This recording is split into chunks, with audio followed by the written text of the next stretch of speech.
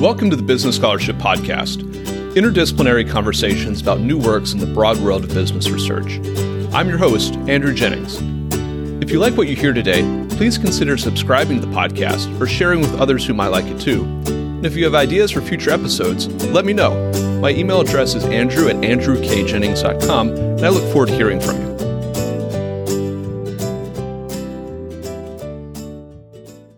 Our guest today is Amelia Miazad, Faculty Director at UC Berkeley Law's Business and Society Institute. We'll be discussing her article, Pro-Social Antitrust, which is forthcoming in the Hastings Law Journal. I'll link to the article in the show notes for the episode. Amelia, welcome to the Business Scholarship Podcast. Thanks so much for having me, Andrew. Amelia, in this past year or so of the COVID-19 pandemic, we've seen something that might strike some folks as unusual, and that is collaboration between competitors, particularly in the pharmaceutical space. So I'd like to open with maybe a legal discussion of that phenomenon. How does antitrust law generally regard collaboration between competitors? Does it matter if collaboration is intended to reach socially spirited ends, like we want to produce more vaccines versus we want to engage in cartel behavior? Does that distinction matter? And then maybe let's talk a little bit about how antitrust schools think about competitor collaboration. Does it matter whether we are talking to somebody from the traditional Chicago School of Antitrust or the more insurgent Neo-Brandeisian school? Do they see competitor collaboration differently, or do they have a consensus view on that? Thank you. That's such a great question. And you're exactly right. The COVID-19 pandemic has really highlighted the need for competitor collaboration. So your question, how does antitrust law generally regard collaboration between competitors? It has always, and it continues to have, a very fraught relationship with the idea of collaboration among competitors. There's such a strong normative bias against competitor collaboration. And this sort of fear of cartels and smoke-filled rooms looms surprisingly large in these circles and also makes appearances in the academic debate.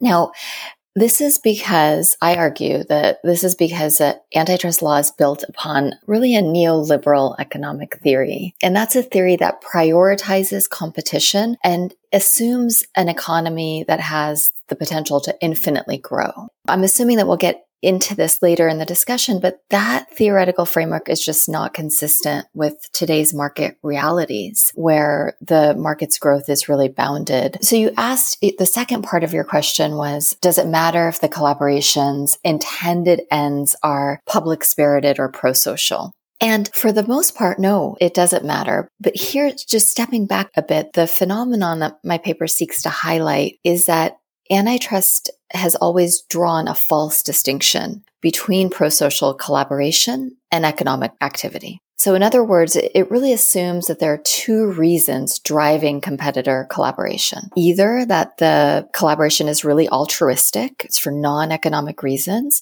to do good for society, or a sham to cover up truly anti-competitive behavior, to collude or to create cartels. And you asked about the two sides of the debate. Both sides of the antitrust debate disregard that competitor collaboration to address social and environmental issues is an economic priority today. It's an economic imperative for companies. You know, when the largest asset manager in the world, BlackRock, is telling companies to serve a social purpose or risk losing their support, this distinction between pro-social and economic sort of falls away. Let's start with the traditional Chicago school, or the Bork School of Thought, which has, of course, reigned for the past few decades. Competitors can collaborate, but that collaboration can't be anti-competitive, okay?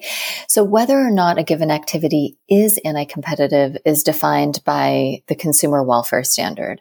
And unfortunately, or I argue, that standard has become synonymous with price output or efficiency. And adherents of the traditional school argue that this fidelity to the consumer welfare standards really anchors antitrust to an economic analysis, as opposed to socio-political goals. And what I argue is that analysis is anchored to a bygone economy. Now, the Neo-Brandeisians view pro-social activity through a very different lens.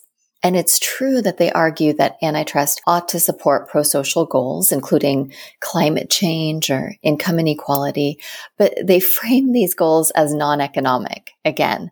So in other words, they're claiming that antitrust should open its aperture and address these non-economic aims. And in that regard, their proposed solutions are primarily redistributive. The Neo-Brandeis movement calls for the dispersion of economic power from the hands of a few market players into the hands of many. And what I'm arguing is actually exactly the opposite. It's a collaborative framework that allows companies, including large multinational companies, to collaborate to address environmental and social risks, but for fundamentally economic reasons. And it's really not all that surprising, Andrew, that the Neo-Brandeis movement has this concern about collaboration among particularly large, powerful companies. Really, Brandeis himself argued vociferously for the dispersion of economic and political power. He believed that concentrations of power ultimately undermine liberty. And if we want to delve deeper into the history, concern about the concentration of power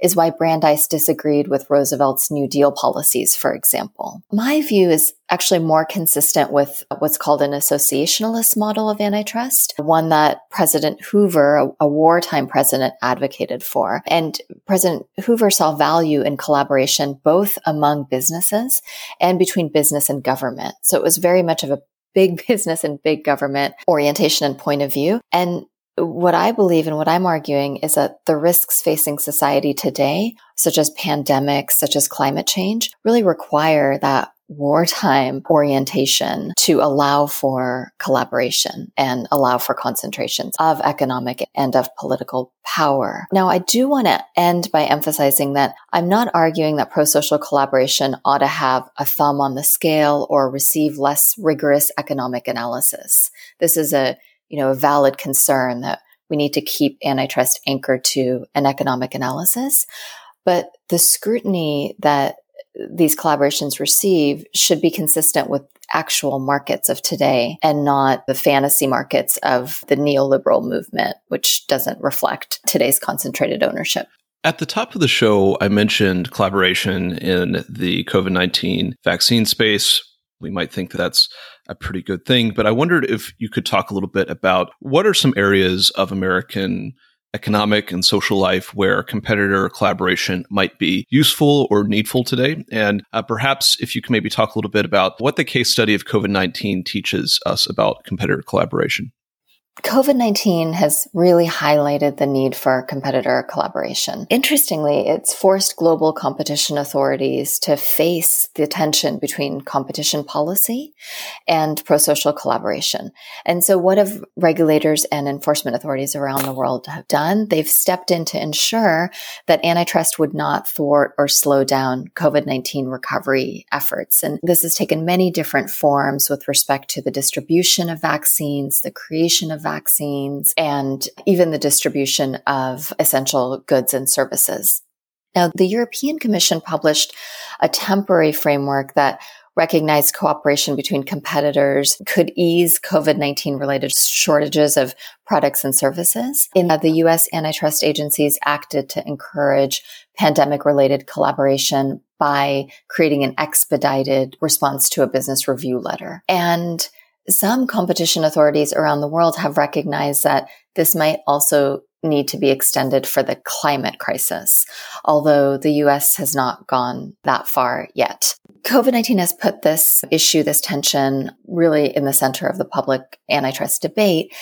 And the European companies produced and offered examples in response to a debate initiated by the European Commission, which my paper goes through, and it shows collaborations that are being chilled by antitrust. It includes in several environmental issues, including the plastic crisis, deforestation in the Amazon, and shows that while many companies can address these issues through unilateral action, that action has its limits. So, for example, in the plastic crisis, if there needs to be a sufficient supply of recycled plastic produced, sometimes that requires competitors to agree to source that plastic from a single supplier, which violates antitrust. So there's all sorts of examples where this collaboration is necessary to address the scale of the problem, but it's not possible given the limitations of antitrust. You come to this issue from the perspective of being a corporate social responsibility and ESG scholar. So I wondered if you could maybe talk a little bit about how the need for pro-social competitor collaboration fits into broader issues around corporate purpose, corporate responsibility, universal owners, and the rise of indexer power in the capital markets. A lot of things there, but how do those strands intersect with this issue in antitrust?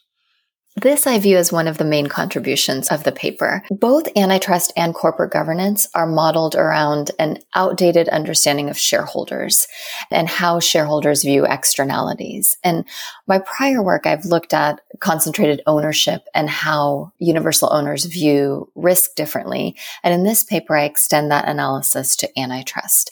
So in the past, shareholders were largely undiversified. If you think about it, it's economically rational for undiversified shareholders to want companies to externalize their costs onto other companies that are not in their investment portfolios. But due to the rise of index investing, capital is concentrated in a smaller and smaller number of large asset managers. And these asset managers are called universal owners.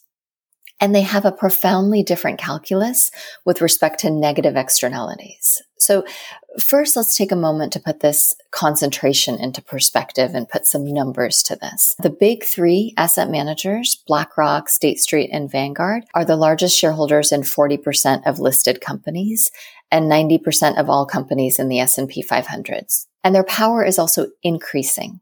And in addition to these large asset managers, assets held by other diversified managers, such as pension funds, have also proliferated.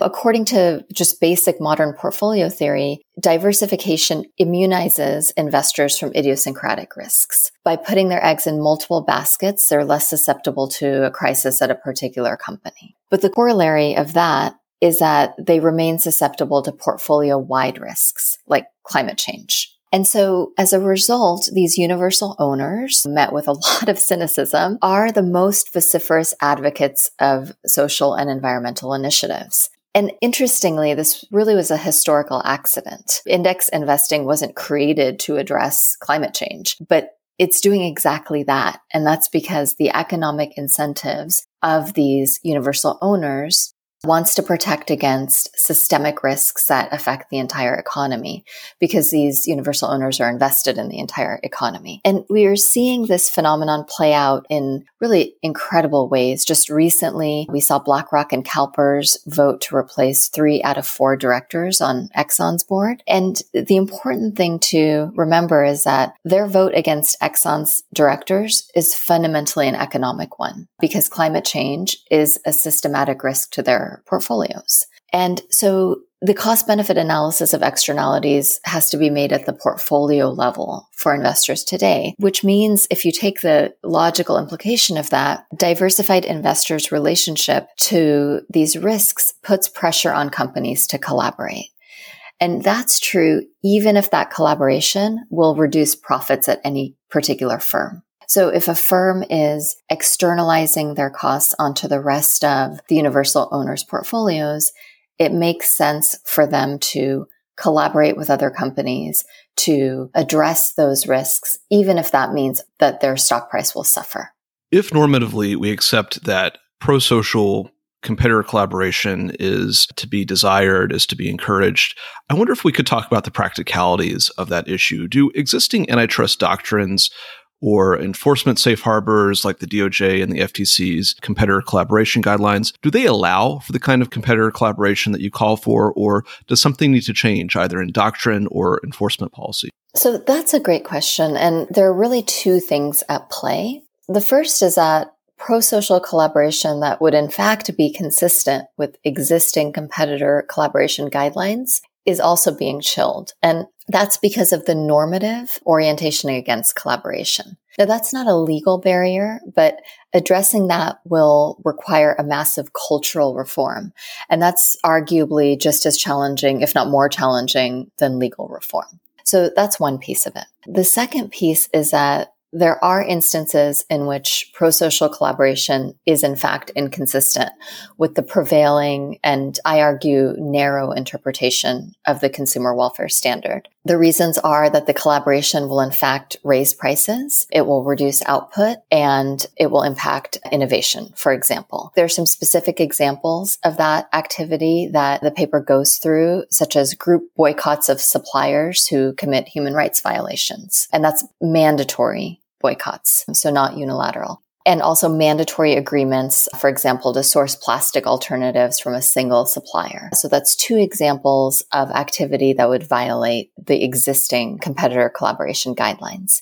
Now, the article's title, Pro-Social Antitrust, may be misleading. So again, to emphasize, I'm not arguing that antitrust should abandon the consumer welfare standard and expand its purview to encompass non-economic impacts, as many scholars do argue. Rather, what I argue is that the consumer welfare standard is too narrow to account for economic impacts at a portfolio-wide level, which is how the market is today. And so it's beyond the scope of the paper to settle on a specific standard, but I do look at the total welfare standard, which has been largely abandoned by courts, but it's more closely aligned with the market reality of universal ownership. Are there any policy proposals that you would offer? Okay, so this is a fun part. This is a part where I get to pretend I have a magic wand. And as an academic, that's of course delightful. I do have policy proposals, Andrew. I have proposals for the timid and I have some proposals for the bold. So let's start with some really low-hanging fruit. The US antitrust enforcement agencies should really take a page from the EU and convene a public debate to surface whether competition policy is currently preventing or discouraging companies from collaborating to address environmental and social risks. And this will highlight chilling effect that's occurring under existing law and also areas where companies might want to collaborate that is in fact in violation of antitrust law. And so that is the first policy proposal. The second one I also view very much as low-hanging fruit, and that's that the DOJ and FTC should update the antitrust guidelines for collaboration among competitors and also issue separate guidance to address climate change in particular.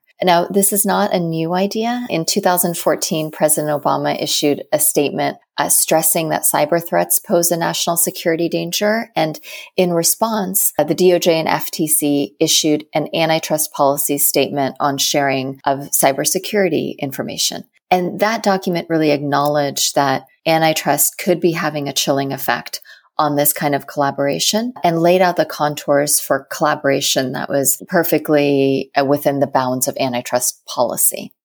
I think that a lot of benefit could be done just simply by issuing that clarification, particularly since President Biden recently issued an executive order that began with a commitment to put the climate crisis at the center of U.S. national security policy. And antitrust can't solve everything, but it absolutely has a role to play, which is very analogous to what we saw in cybersecurity. The next one, policy proposal, is that the DOJ and FTC should extend the fast-tracked review process designed for COVID to pro-social collaboration to address climate change. The COVID crisis is analogous to the climate crisis, and in many cases, the fast-track process will allow companies to act swiftly and be able to address climate change. The fourth is more bold, which is that courts and antitrust enforcement agencies should recognize that competitor collaboration to address environmental and social risks can be pro-competitive. And so that would be really going back to the total welfare standard as opposed to the narrow interpretation of the consumer welfare standard. And I even go so far as to say that if the social collaboration raises prices for current consumers, but decreases negative externalities overall, then it can still be regarded as pro-competitive. And then the final policy proposal is that Congress should pass legislation that authorizes the DOJ and FTC to oversee temporary, and it's very important that I stress that word, temporary, collaboration and safe harbors. There can be closely monitored sunset provisions. And that's analogous to what the Greek competition authorities are advocating for, what they're calling a sustainability sandbox that allows competitor collaboration to address climate change and sustainability issues.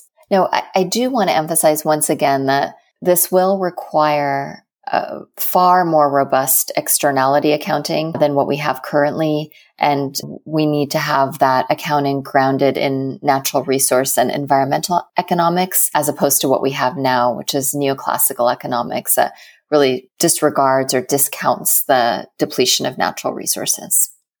What key takeaways would you like listeners to have from this conversation and from the article? And are there any open questions that you hope to address in future works? So one of the key takeaways is that there's a lot at stake in this debate. And the reason I wrote the article is that in Europe and around the world, this tension between sustainability goals, climate change goals, and antitrust is really at the forefront of the public debate. But the antitrust debate in the US has a very different focus, which is a focus on concentrations of power and on addressing those concentrations of power. That debate is a very valid and worthwhile debate, but so is promoting competitor collaboration to address environmental and social risks. So I hope to raise the profile of that tension because we're leaving a lot on the table if we don't. Competitor collaboration holds a lot of promise for addressing systematic risks, and we should really ensure that antitrust is not unwittingly thwarting that progress because of a normative bent against collaboration. The second key takeaway is that as corporate law scholars, I hope that the paper will help us stop drawing false distinctions between pro-social and economic motivations and impacts because they're increasingly intertwined today. And with respect to your question about open questions, I think that the open questions are as much economic as there are legal, actually. So we need to incorporate much more behavioral economics and environmental economics into the antitrust analysis. And we need to come up with a standard for antitrust that's consistent with the actual market, which is, as we discussed, dominated by universal owners, a trend that is only likely to continue. Our guest has been Amelia Miazad, Faculty Director at UC Berkeley Law's Business and Society Institute. We've discussed her article, Pro-Social Antitrust, which is forthcoming in the Hastings Law Journal. I'll link to the article in the show notes for the episode. Amelia, thank you for joining the Business Scholarship Podcast. Thank you so much for having me, Andrew.